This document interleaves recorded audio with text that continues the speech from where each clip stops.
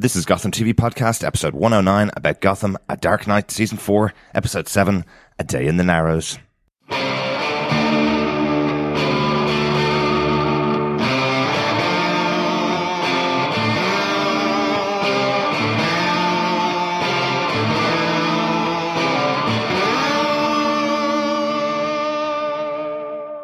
This is Victoria Cartagena. I play Renee Montoya on Gotham. Hey, this is Andrew Stewart-Jones. I play Crispus Allen on Gotham. This is Robin Lloyd-Taylor. I'm David Mazouz. Hey, Gotham TV Podcast listeners. This is Maggie Gia, otherwise known as Poison Ivy. This is Drew Powell, and you're listening to Gotham TV Podcast. Welcome back, Gothamites. Welcome back, detectives. This is Derek, and this is Gotham TV Podcast, episode 109. We're talking about A Day in the Narrows, episode 7 of season 4 of Gotham. Yes, and welcome back, Piggly Wigglies, as well. Yes, I'm one of your hosts, John. Another Piggy podcast Absolutely. From us today, with Professor Pig obviously being central to A Day in the Narrows for Jim and Harvey and the rest of the GCPD. Yeah, really good episode here with a lot of tension and strain, especially between Jim and Harvey. Absolutely. Yes. And if you don't know, this is obviously our spoiler-filled thoughts, so if you haven't seen episode 7 of Gotham, go out and watch it and then come back to us. I think if we're not careful, we're going to run out of all of our piggy puns very quickly, unfortunately, John. Definitely.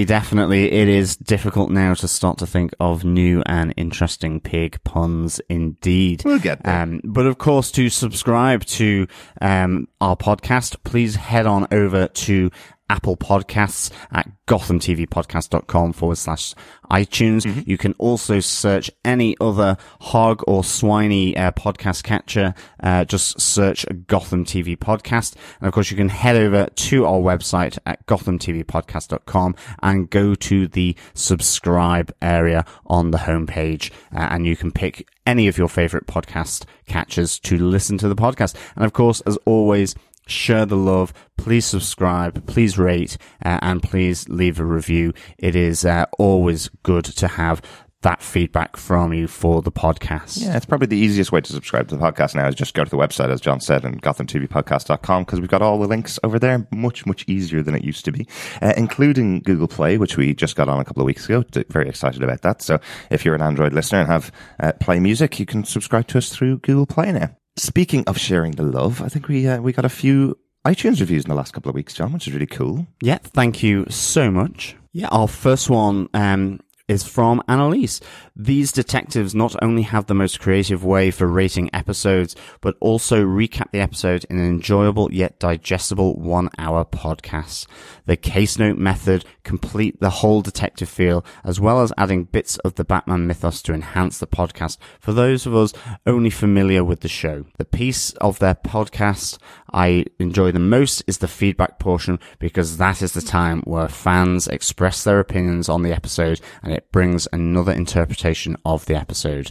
Yes, thank you so much for that review there, Annalise. It's really kind of you. And yeah, we love the feedback portion as well. It's great to get a wealth of views and perspectives on this show. Absolutely, yeah. We also got a review in from Danny Ray. Gave us another 5-star review. Awesome show to get you thinking, she says.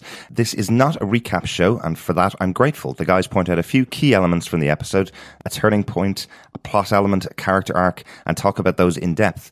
You end up reviewing parts of the show as well as go back to other episodes for parallels. They are thoughtful, which makes it an interesting hour, not filled with mindless droning and rehashing each scene as it's played out. I enjoy their humour and attention to detail when planning and speaking about the episode.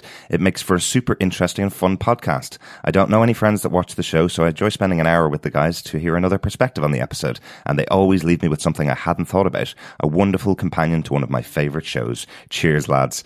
Thank you so much. That's really kind of you. I really love getting reviews over on iTunes like this to hear from listeners like yourself.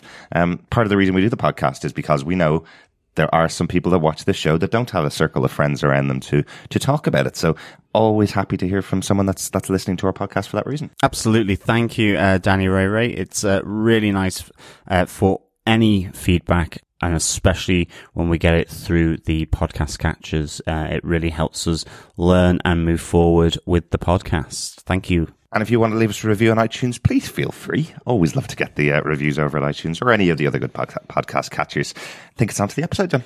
Yeah, Derek, what do we have with the episode details this week? Well, this episode was directed by John Baring. He's done 5 episodes of Gotham, or this is his 5th episode of Gotham. He did 2 during season 3, did All Will Be Judged and The Executioner. And back in season 2, he did Wrath of the Villains, This Ball of Mud and Meanness. And he also did one of your favourite episodes, John, and back in season 1, The Fearsome Dr. Crane. Yes, a Gotham alumni at this stage, being with each season of Gotham so far, so great to see. Yeah, loved a lot of these episodes that John Baring has done, yeah. Mm-hmm.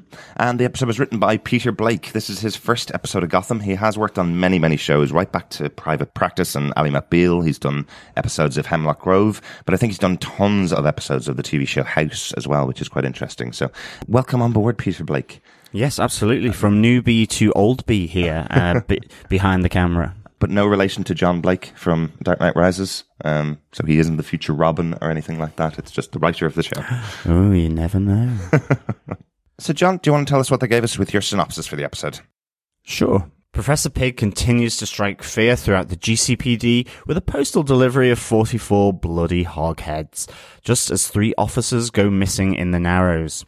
Gordon, Bullock, and the GCPD head into the Narrows to look for clues and hunt down the pig. Elsewhere, Bruce Wayne reconnects with his former friend and reformed former bully, Tommy Elliot. They convince him to come along for a night, as Bruce lets his hair down and goes full-on wild child in his newly purchased nightclub. But back in the Narrows, however, the investigation becomes increasingly tense, as they are joined by the Penguin's men and the Huntsman. That places further strain on Harvey and Jim's partnership. Following a tip-off, however, and believing to have the hog cornered, the GCPD rush headlong into a killing trap as Professor Pig shows himself to be a cunning swine and a master of disguise. Meanwhile, Sophia's advice to Penguin falls on deaf ears, and Gotham City's sirens join together to show their strength. Finally, after a long and tough day on the streets of Gotham, Jim's message to uphold the law begins to cut through to the officers and detectives of the GCPD back at the precinct. So very much something that's been coming for a long time between Harvey and Jim here. Really, there's been a lot of tension between these two characters over the last couple of weeks. So really interesting to see that play out in this episode. And lots of stuff going on in this episode. I think go to case note number 1. The pig's heads delivered to the GCPD. This, I thought, was a really kind of fun but kind of creepy opening scene. Oh, very creepy. One for every cop in the precinct, though, apart from Jim Gordon. So the bullseye is back on his back. Mm-hmm. It really is. You can sense everyone just looking at him. You can sense him kind of beginning to float up into the sort of the precinct and to be hit by light. It is angelic Jim. And all the other cops and officers really, I suppose, have a little bit of a grudge against him at this stage. Yeah. But we do know that the pig has some respect and admiration for Jim, and to some extent has been motivated by his clear distinction between good and evil, right and wrong. You know? Absolutely. So it really definitely puts everyone on edge here in the precinct, which I love. The bloody boxes that come rolling in and the parcel delivery really just are like, well, we deliver them. We don't question anything about the box. Plus, it's like, but it has blood dripping out of it. It's like, but we're delivering it to the cop shop. I know, it's like we'll literally deliver anything. I'd love to see the tagline for this delivery service. I love Harvey saying to them, "Did you not notice the stench of death?" And the guy responds with, "I have a cold," which is hilarious. What about the other 6 guys that are with you carrying these 44 boxes into the GCPD? Really good stuff. And as you say, I love that this shifts the target back onto Jim from the rest of the GCPD agents here. That's not Pig's intention. Professor Pig's intention is to highlight that Jim is the good cop. If you side with him, you'll be left alone. You don't take kickbacks from Penguin, you'll be left alone. But it seems to, as you say, put the light on Jim from the rest of them. Even Harvey is saying to him, "Well, you're safe here. We're not safe. I'm going to do anything I can to keep my head off the chopping block from Professor Pig." Yeah. He says half the GCPD have left town because they didn't want to wear bacon-flavored death masks. Bacon flavored. I suppose if it's the way to go and you really enjoy a nice good sort of rasher of bacon in the morning on toast, a good bacon butty, then maybe it's a good way to go. Well, sadly, the death match goes on after you've had your head chopped open, so damn it. unfortunately, you won't get to taste the enjoyable bacon flavour. Great if you got fried eggs with it as well. But it is really interesting. I love that they've set these guys up against each other. And Penguin brings in Headhunter, this character, and I love the reason why he's bringing him in is because Zaz has gone off to visit his booby, his family. And so Zaz has gone off on holiday. Penguin's giving this reaction to this as going, I didn't even know this guy had family. Why is he taking a holiday? And why has he left me with this guy, Headhunter, who is the cockiest assassin I have ever seen? So good. It's my signature, the double tap, which of course comes back to stab him in the neck and then in the gut right at the end of the show. But really good. And like he is just relishing his little nips and tucks with Jim Gordon. He knows he's getting under his skin. Oh yeah. And he's enjoying it loads. And I must say, yeah, this is a really nice little cameo. And I would say he is my person of the week, really, in that sense. I really enjoyed, he just fitted in so nicely. You could see him with Penguin, that they worked so well together. And then, I must say the witty sarcasm in which Penguin delivers, it's my signature right at the end after knifing him in the neck and the stomach. As he does a double tap on the Headhunter. It is really, really good. I think though in the synopsis I called him the Huntsman. No, I think you got Headhunter. Okay, grand. You're okay. The Headhunter is actually a character from DC comic books. He is definitely the character of the week. We've been picking out a character each week that has only been in one episode. Someone that stood out. Sometimes it's a person that just has one line in the episode, but that really stood out to us. But without a doubt, Headhunter in this episode is someone really interesting. You can't take your eyes off him throughout the episode, whether you like him or not. I think he's a really good standout character. But yes, he is a DC comic character, which I thought was quite interesting. I mean, I think the good thing about this whole pighead delivery is it really sets off as well Jim and Harvey's continually strained relationship after the hospital visit of Jim that really ended up not playing well for Harvey. Jim is still there on top of him saying, you must reform, you must get back on the straight and narrow. And this really sets off a fantastic interplay between these two partners of the GCPD through this episode, which I think, to me, this is a Professor Pig and it's a Jim and Harvey episode. It's really, really good. I totally agree with you. And the fact that Harvey completely undermines Jim in front of Penguin at the beginning of this episode, where Jim says, we will never, ever work with you. And Penguin responds with, well, that's not what your captain said, so you will be working with us. I don't care. And Harvey says, yeah, as I said, it's not your head on the chopping block, Jim. So yeah, I like how this is playing out. I really, really, really enjoyed it. But let's take a little break from the GCPD.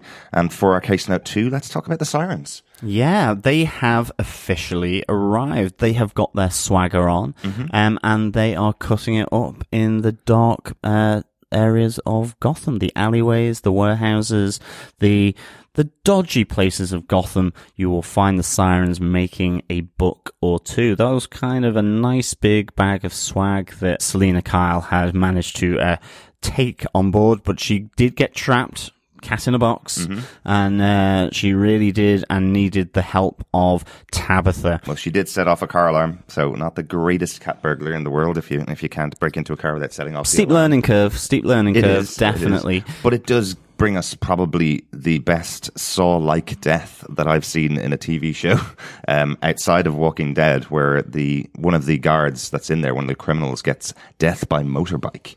That was pretty gruesome. Yeah, that was pretty grim, actually. And that's the point where the camera pans back to Selina, where she's like, oh shit. It's really like, uh-oh, I'm in trouble. These guys are absolutely crazy. But it's really good because, I mean, this relationship with the Sirens anyway has been kind of slightly, has it been there, has it not? What's going on, that there's the definite sort of conflict and tension between Tabitha and Babs, given all the history that's gone on there. The fact that Barbara anyway has been really focused on Ra's al Ghul and putting his plan into action in Gotham, but now he is dead as far as she is aware. Then it's really like she was going to sell up shop and move away. It was done and dusted, and you did have Kat really trying to persuade her to keep it going. Tabitha the same as well, trying to sort of appeal to her better half, the half that really made Tabitha and Barbara such a great team at the start of season 3. I think Tabitha's just really pissed off with her because she did lie to her again. She convinced her to join up with Barbara again, even though she knew it was the wrong thing to do. And she's now telling them, well, the only reason I did that is because Ra's al Ghul told me to be his eyes and ears in the city, and I thought the best way to do that was to get you two on board. See you later, kind of thing. And Tabitha really isn't a person that likes to trust people. She never has been. So the fact that she trusted Babs and is just told immediately that, well, there's nothing we can do here. This isn't something that we really needed to do. I thought it was quite interesting. There's a nice little line from Barbara, which is taken from Prince's song "Let's Go Crazy," where she goes, "A lesson from Big Sis: in this life, you're on your own," which I thought was a nice little touch, where she's trying to get away from the relationship between Tabs and Kat. Quite interesting. Yeah, but they definitely come together in an orgy of gunfire and blood. I must say, I really enjoyed Barbara coming in, just picking off the 5 or 6 bikers who are part of this gang. And then you've got then the formation of this sisterhood coming together.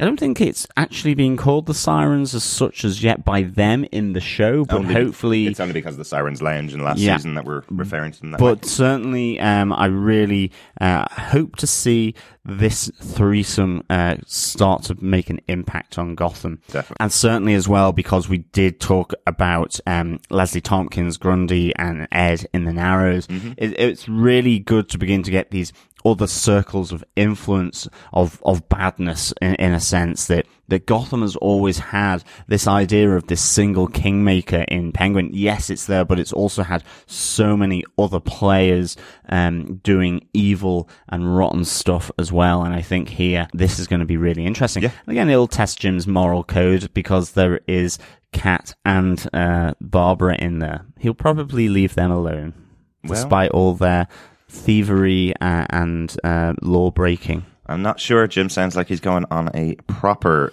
attack again against Gotham. We'll see how it plays out in future. On to case note 3, Enter the Narrows. So this is a place that's been talked about quite a lot in Gotham. We know it from the movies. It's been used quite a lot in the Christopher Nolan films, where they're talking about the lower class citizens of Gotham, the people that don't have any money, the people outside of Bruce Wayne's sphere of influence, and generally the people under the protection of Bruce Wayne live in the Narrows because they have nothing, absolutely nothing. I really like this scene. I like that the GCPD and Penguin's men are teaming up together, and they are brutally taking out the tenants and the residents of the Narrows. So much so that as they arrive, because they've been subject to this type of thing in the past, the tenants of the tenement block in the Narrows start throwing TVs out their window at them and start throwing stuff out their window at them. I love that we have Headhunter taking two bits of equipment out with 2 guns as they fall towards him. I think that's a cool little moment. But yeah, they really don't want them there, do they? It really is like Baltimore with the breakdown of trust and respect between communities and the police here. It really is. Well, the TV show The Wire of Baltimore, right? Well, Not absolutely. actual Baltimore. Although I think Baltimore can be pretty dangerous in certain districts. So, yeah, I mean, it really is like The Wire here in that sense. And my point being is that it absolutely makes sense that this can happen, and it's really good. You know, a lot of people might go, this is far-fetched, but, you know, this is really interesting that this relationship exists in GCPD. It didn't look quite like the Narrows. It looked like sort of a warehousing Old Docklands thing. It would have been nicer to have kind of gotten more of an idea of slums and so on, or more tightly packed together. Right. But sure, it's a TV filming location and so on. So it felt quite big to me. It looked like these big warehouses. Right. But I really enjoyed the fact that they're in this new area of Gotham that we haven't really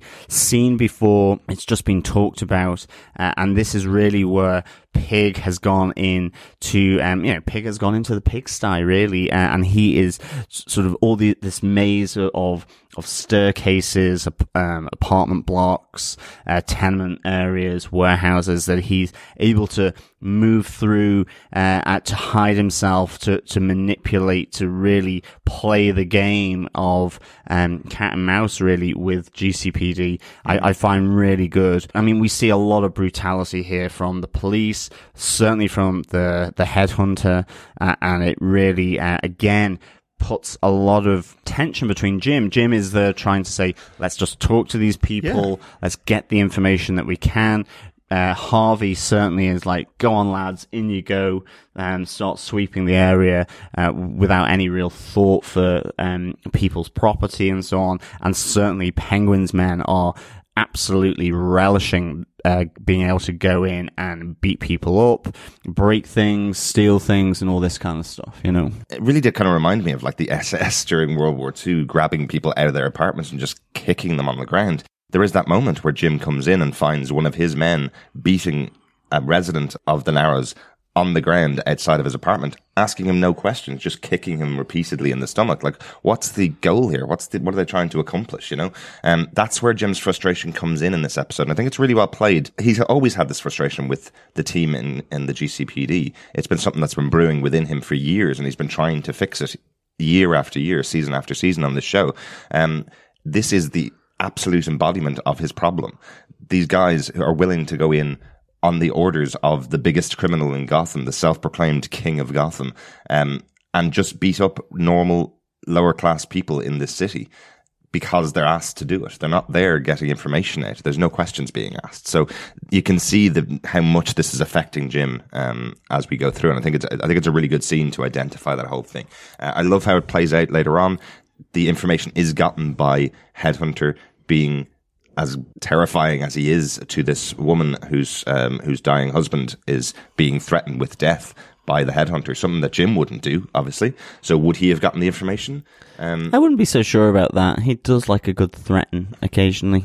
I'm not sure he would threaten someone that's on a life support machine with death if his wife didn't talk. No, that's true. That is true. But because this is so brutal, they get the information out. So, you know, it's kind of the point is, would Jim have won the day if he didn't use Headhunter, or if Headhunter wasn't there, you know? I love that it leads into Penguin and Sophia's discussion, where Penguin's going, I did that, I'm the one that found this information, this is all me, stupid GCPD. And Sophia's response is, my father would never have aligned himself to the GCPD because they will fail and they will take you down with them. Yeah, definitely. I really like that as well. And of course, it is this moment where they think they've found an officer and Professor Pig, and they've managed to kind of corner them in this building in the Narrows. And you have all the press out there, and yeah, you have Penguin gloating outside. So it's all very good. And again, the tension between Jim and Harvey really comes to the fore here, which obviously we'll get to in our next case note. Case note 4. Yeah, here, Jim, through failing, finally gets through to the team in the GCPD. Mm-hmm. You know, the GCPD, Harvey, are no longer listening to him. They are on full-blown taking orders from Penguins. They feel they've cornered the pig, and in they go. Jim is cautioning them against doing this. He thinks and believes that this is a trap, that the pig is way too cunning to have done this deliberately, to have trapped himself. And so you really get here the GCPD rushing headlong in to save what they think is the officer and to kill or capture the pig. They shoot the pig, and it ends up being the officer that has been kidnapped previously.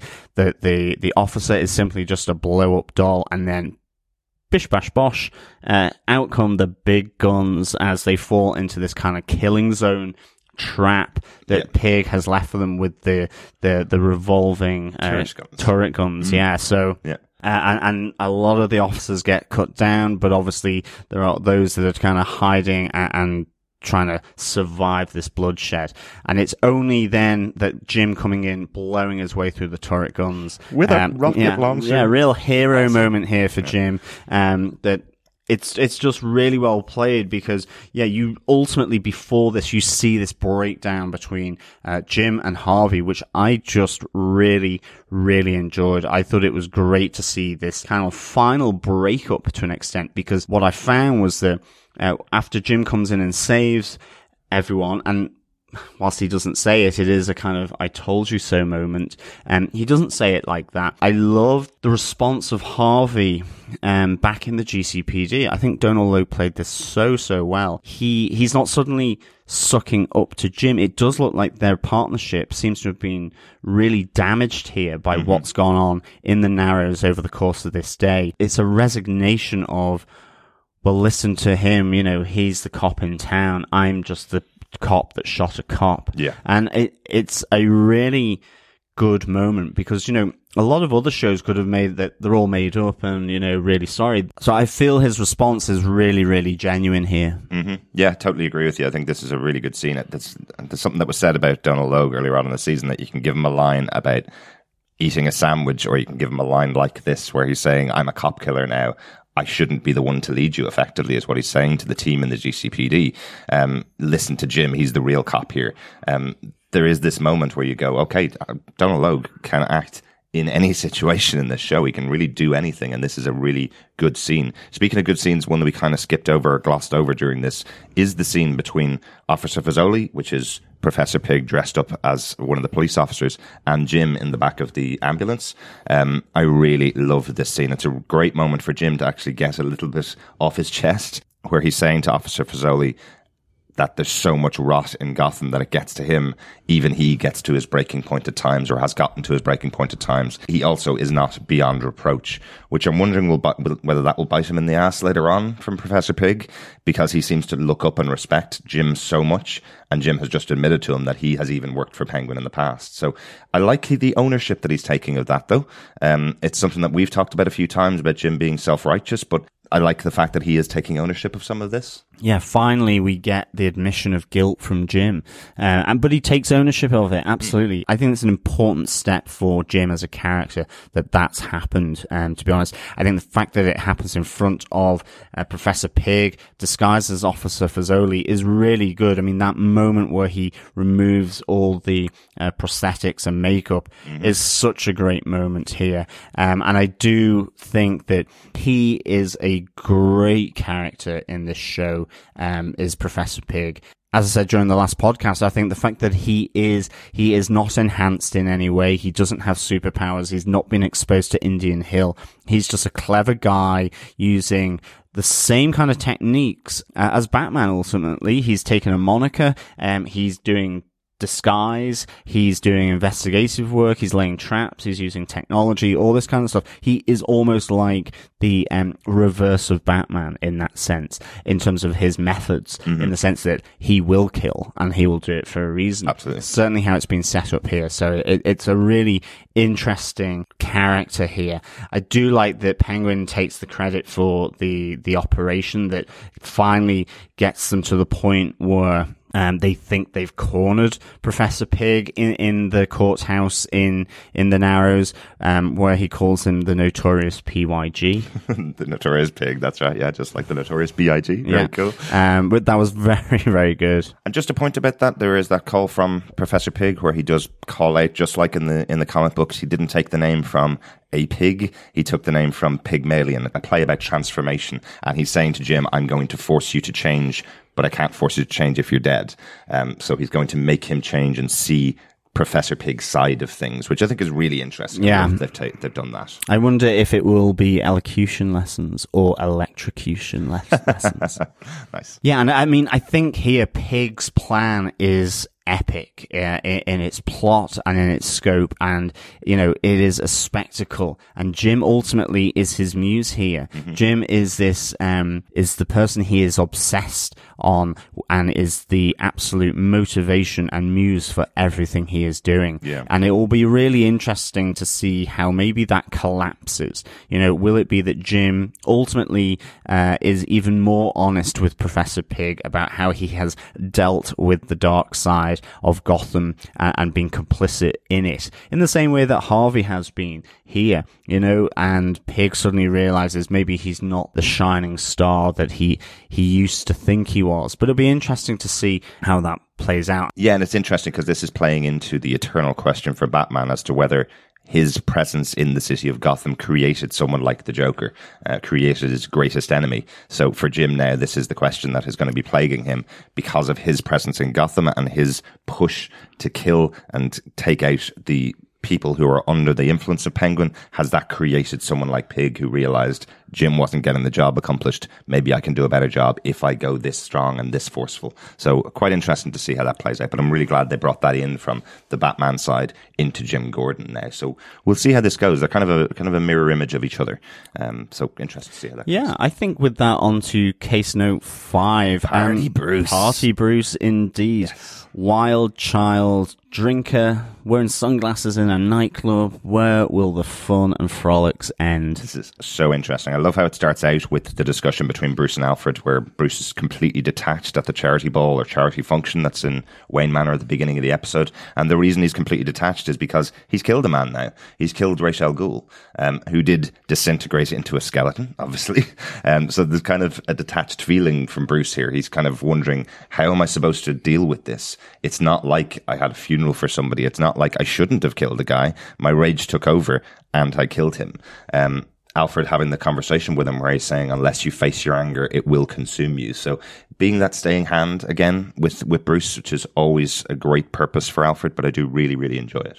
Yeah, definitely. We really get to see, a few people from Bruce's school past as well. We get Grace Blundell. He meets up with a brooding Bruce and invites him to hang out with friends, which includes Tommy Elliott. Yes. It's not played by the same guy, unfortunately. Not Cole Vallis, no. And to be honest, I didn't really get a sense. There was that initial moment where Bruce recognizes Tommy Elliott as the guy who had previously been bullying him, and Bruce had sort of hit back with his fists. But it's really Tommy Elliott's friends who is the kind of, the bad guy in this group. Brandt.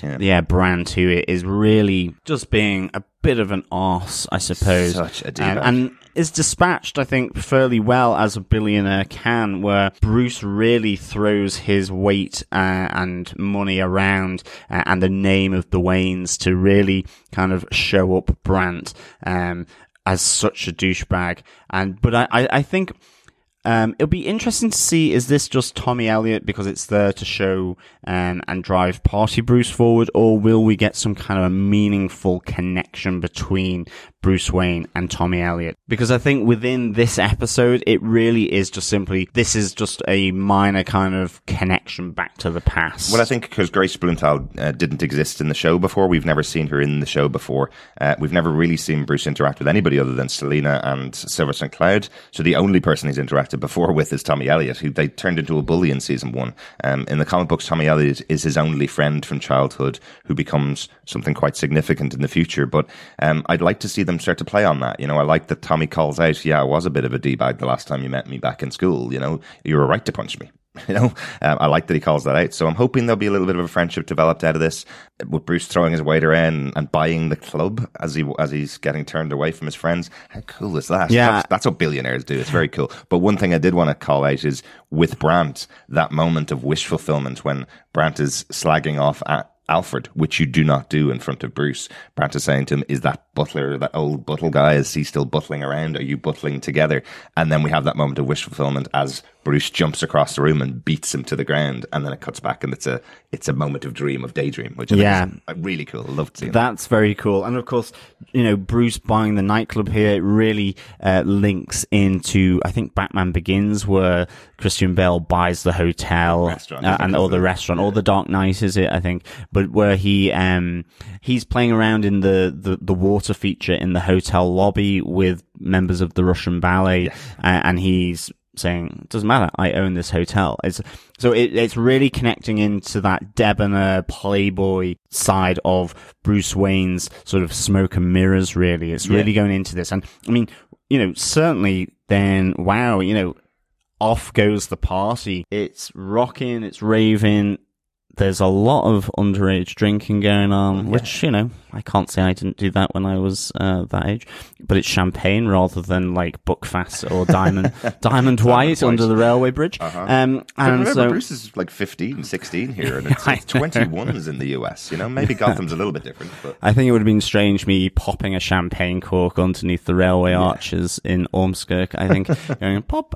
But I mean, it's full on. He's really kind of starting to develop this party Bruce side. It'd be interesting to see how far they take this. I mean, is it that he's developing party Bruce, or is it simply a release from what's happened with Ra's al Ghul and with the death of the professor at the Natural History Museum and his son? You know, that's still weighing heavily, and this is kind of an escape here. Well, I think much like Alfred's advice to him about having to face your anger or else it will consume you, there's a lot of things that Bruce always has to deal with that may consume him. And I think this moment when he talks to Grace and just becomes party Bruce for the night, this isn't a mask yet. This is something that he's going to have to learn to balance with the rest of his life as well. But he could easily become this character who just goes out drinking every night and sleeps in all day because he doesn't have anything else to do. So he's not fighting crime anymore because of what happened with Ra's. So potentially this is something that will consume Bruce for a while, and we will see a dark storyline. Yeah.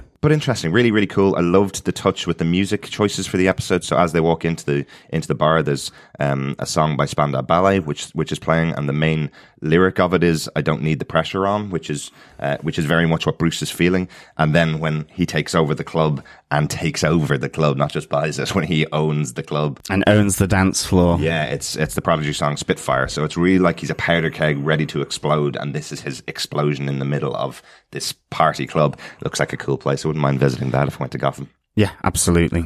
So, John, overall moment of the week for me, I think it's Party Bruce. I think that's a really, really cool moment. It's something that we've been waiting for Bruce to see that side of him for a while. Any other big moments of the week for you? I think for me, it was the moment where Harvey, back in the precinct, in a resigned way, says, Jim's the hero here, I'm just a cop killer. But just the whole way it's played out by Harvey Bullock, it is certainly doesn't seem to me as though there has been a forgive and forget here from Harvey. He seems kind of fairly bruised and battered and shaded by the whole thing. And I don't necessarily think, and I certainly hope not, that in the next episode, Jim and Harvey are back to their old partnership ways. I hope this has lingering consequences, and I hope that maybe it's the kickoff point of really developing Harvey as a character that we saw back in season 1, rather than simply having him as doing, okay, we also did the Bulkism of the week, and it was great fun, but it's nice to see this side of the interactions between Jim and Harvey. Mm-hmm. So that was my moment of the week. Yeah, and Party Bruce was excellent as well. Yeah. And for me, the character of the week is Headhunter, played by Kyle Vincent Terry. I just loved this assassin working with the Penguin. The double tap that he keeps going on, and in the end, you're getting rolling eyes from Penguin, from Jim, and from everyone else. The fact that he keeps telling everybody, it's like, I have my signature, this is my signature, and they keep overhearing him saying it to other people as well. It's very funny. And just the fact then that when Penguin slices and dices him at the end with his knife, and he does it once in the neck and once in the stomach, and he goes, it's a double tap, it's my signature. Yeah. Really, really good. Yeah, very cool. John, overall, how would you rate this episode of Gotham? For me, another really strong episode of Gotham and a great episode of Professor Pig in here. I loved how it moved into almost how, Professor Pig, the Penguin, and his licensing system, and Jim and Harvey's relationship are all kind of together here, and they're all putting pressure on Jim and Harvey, and really beginning to tear them apart. I really like that. So I think for me, I would give this 4.5 piggy heads in a box out of 5. Nice, yeah. I'd be around there with you. Yeah, I think this is one of the stronger episodes of the season so far. Definitely, and this season has been very strong. Yeah, we can't give 5s to everything. No, we can't. But this was really, really good. I like to see that the Sirens are kind of back in town. It's great to get something on that. Again with Sophia and Penguin, I quite like the idea that she kind of stood up to him here saying, you shouldn't really be doing this, rather than it feeling as though she's kowtowing to him. Yeah. But again, they need to move that along, I think, for me, definitely. So, another solid, strong episode of Gotham for me. Yeah, that didn't feel like a central part of the story this week. It just felt like it was touching on it, which is good. I think if you're going to keep it as a story for a long term, keep it in the background for a little while and then bring it back out as a big story and do something with it in future. But really cool. I get on to feedback. Our first piece of feedback came in by voicemail from Claire Payne, where she went through our website at gothamtvpodcast.com, and you can do that and leave up to 90 seconds of your thoughts about any of the episodes. Hello, Gotham TV podcast. I really like the heavy police content in this episode with the GCPD and the strike force hunting down Professor Pig. Even though Professor Pig did not feature as much as last week's episode, his presence felt really strong, like a thriller. I did not spot he was the police officer in the ambulance with Jim, and that was genius, and I'm glad Jim came out as a hero, even though the relationship between Jim and Harvey is severely fractured. Party boy Bruce Wayne was good, and it showed really well how he channeled his anger. One question, did Bruce own the club, or did he buy it when he spoke to the manager? Really like how Tabitha has got Selina's back and she isn't putting up with Barbara, but Barbara realising that she does want to stay in business with Tabby and Selina. I really like the gradual realisation amongst the GCPD officers that maybe Pax Panguina is not good after all. Mr. Headhunter was an interesting head of security, which made me value Zaz and his professionalism as an assassin. Oswald getting used to the little people in his life is very funny. I really hope Detective Harper stays around in the GCPD because she's a great addition. My scene of the episode is Professor Pig removing his prosthetics while talking to Jim on the cell phone. Really clever twist. My favourite line when Professor Pig explains to Jim how he spells his name. Thank you for the great podcast, Claire. Thank you so much, Claire. It's really good to know that you value the work of a professional assassin rather than a slightly less professional assassin. Don't annoy Claire. Absolutely. But she'll get the right assassin, which is good. Yeah, and to your point about Bruce Wayne, I think he does buy the club. He makes the point to Brandt that the club owner or the bouncer does know who he is, he just doesn't care, whereas Bruce Wayne's name carries much more weight in the city of Gotham. He definitely talks to the manager separately, and I think he buys the club there and then, just like he did in Batman Begins, where he bought the restaurant there and then when somebody refused him what he wanted to do. So just a nice little callback to that type of Bruce Wayne character. Yeah, and the fact of Professor Pig taking off the cosmetics, taking off the prosthetics, and so on. So really, really cool. The Pygmalion story, as opposed to him just being a pig and a nasty old swine and hog, is really good. And I really hope they keep Officer Harper as well. I think she's a really good addition here to the GCPD precinct. Yeah. It almost, to me, feels as though, she absolutely is with Jim and could be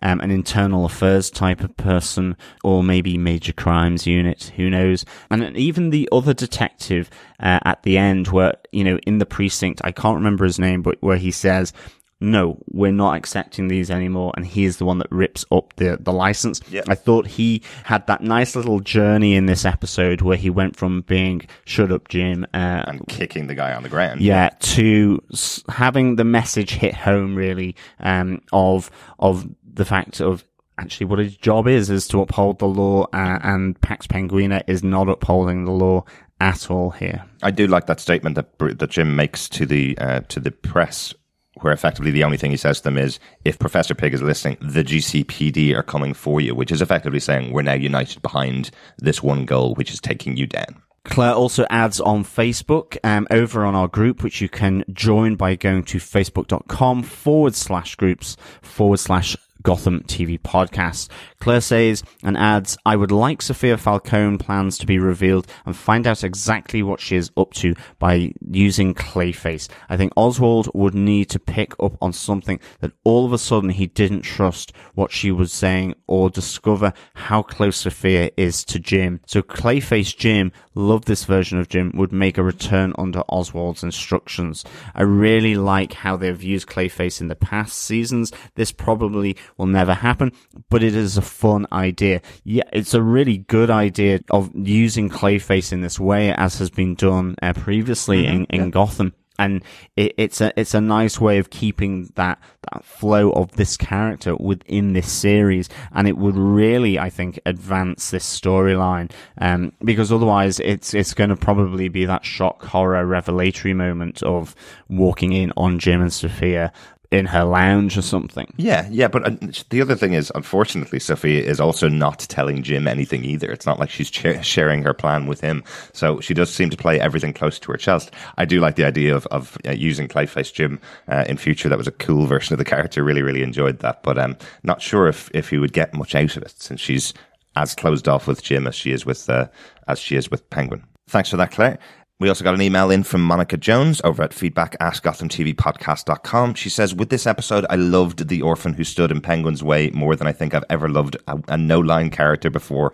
My favourite line of the episode was Penguin saying, "The second shot is my signature." I hate that character and was elated to see him gone so soon. We didn't even mention the young girl in this episode in Penguin's house, where he can't get her out of the way of the TV and just keeps picking her up and moving her out of the way. Hilarious. Really well played by Robin Lord Taylor. Very funny moment. Yeah, definitely. Thank you, Monica, for the feedback there. And of course, yes, we did have a great birthday in Dublin. Thank you. Over on Facebook, Jason Wiley goes, "Hello, drunken Bruces.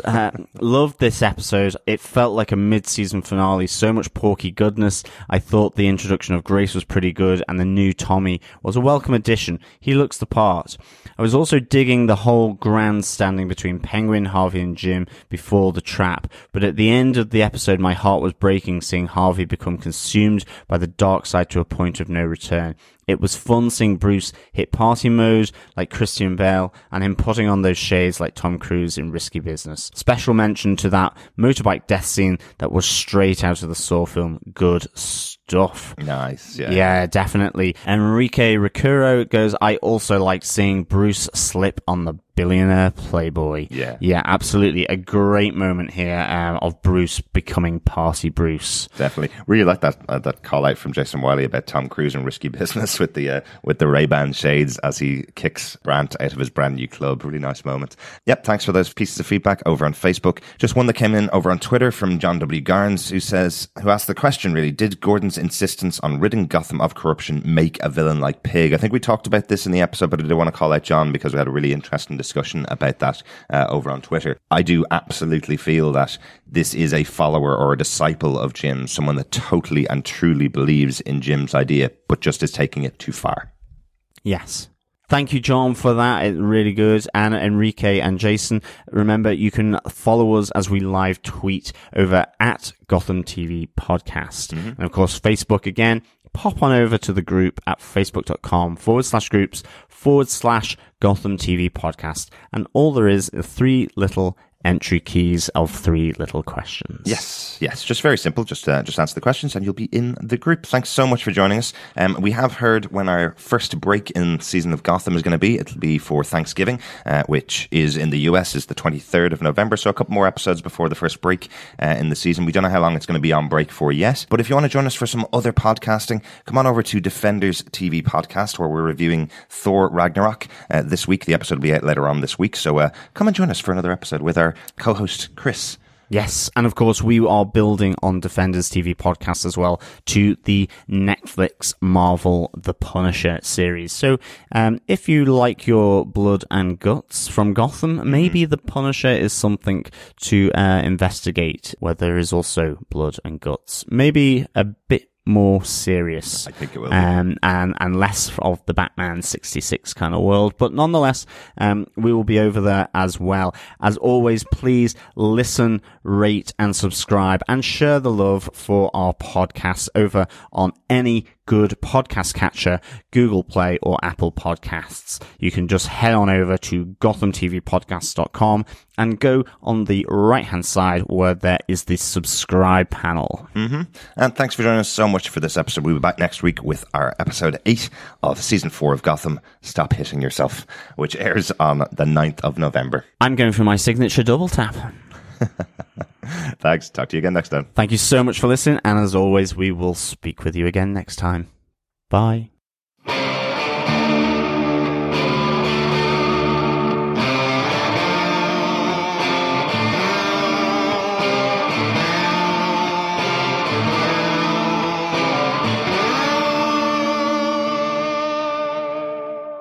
This is Victoria Cartagena. I play Renee Montoya on Gotham. Hey, this is Andrew Stewart Jones. I play Christmas Allen on Gotham. This is Robin Lord Taylor. I'm David Mazouz. Hey, Gotham TV podcast listeners. This is Maggie Gia, otherwise known as Poison Ivy. This is Drew Powell, and you're listening to Gotham TV Podcast.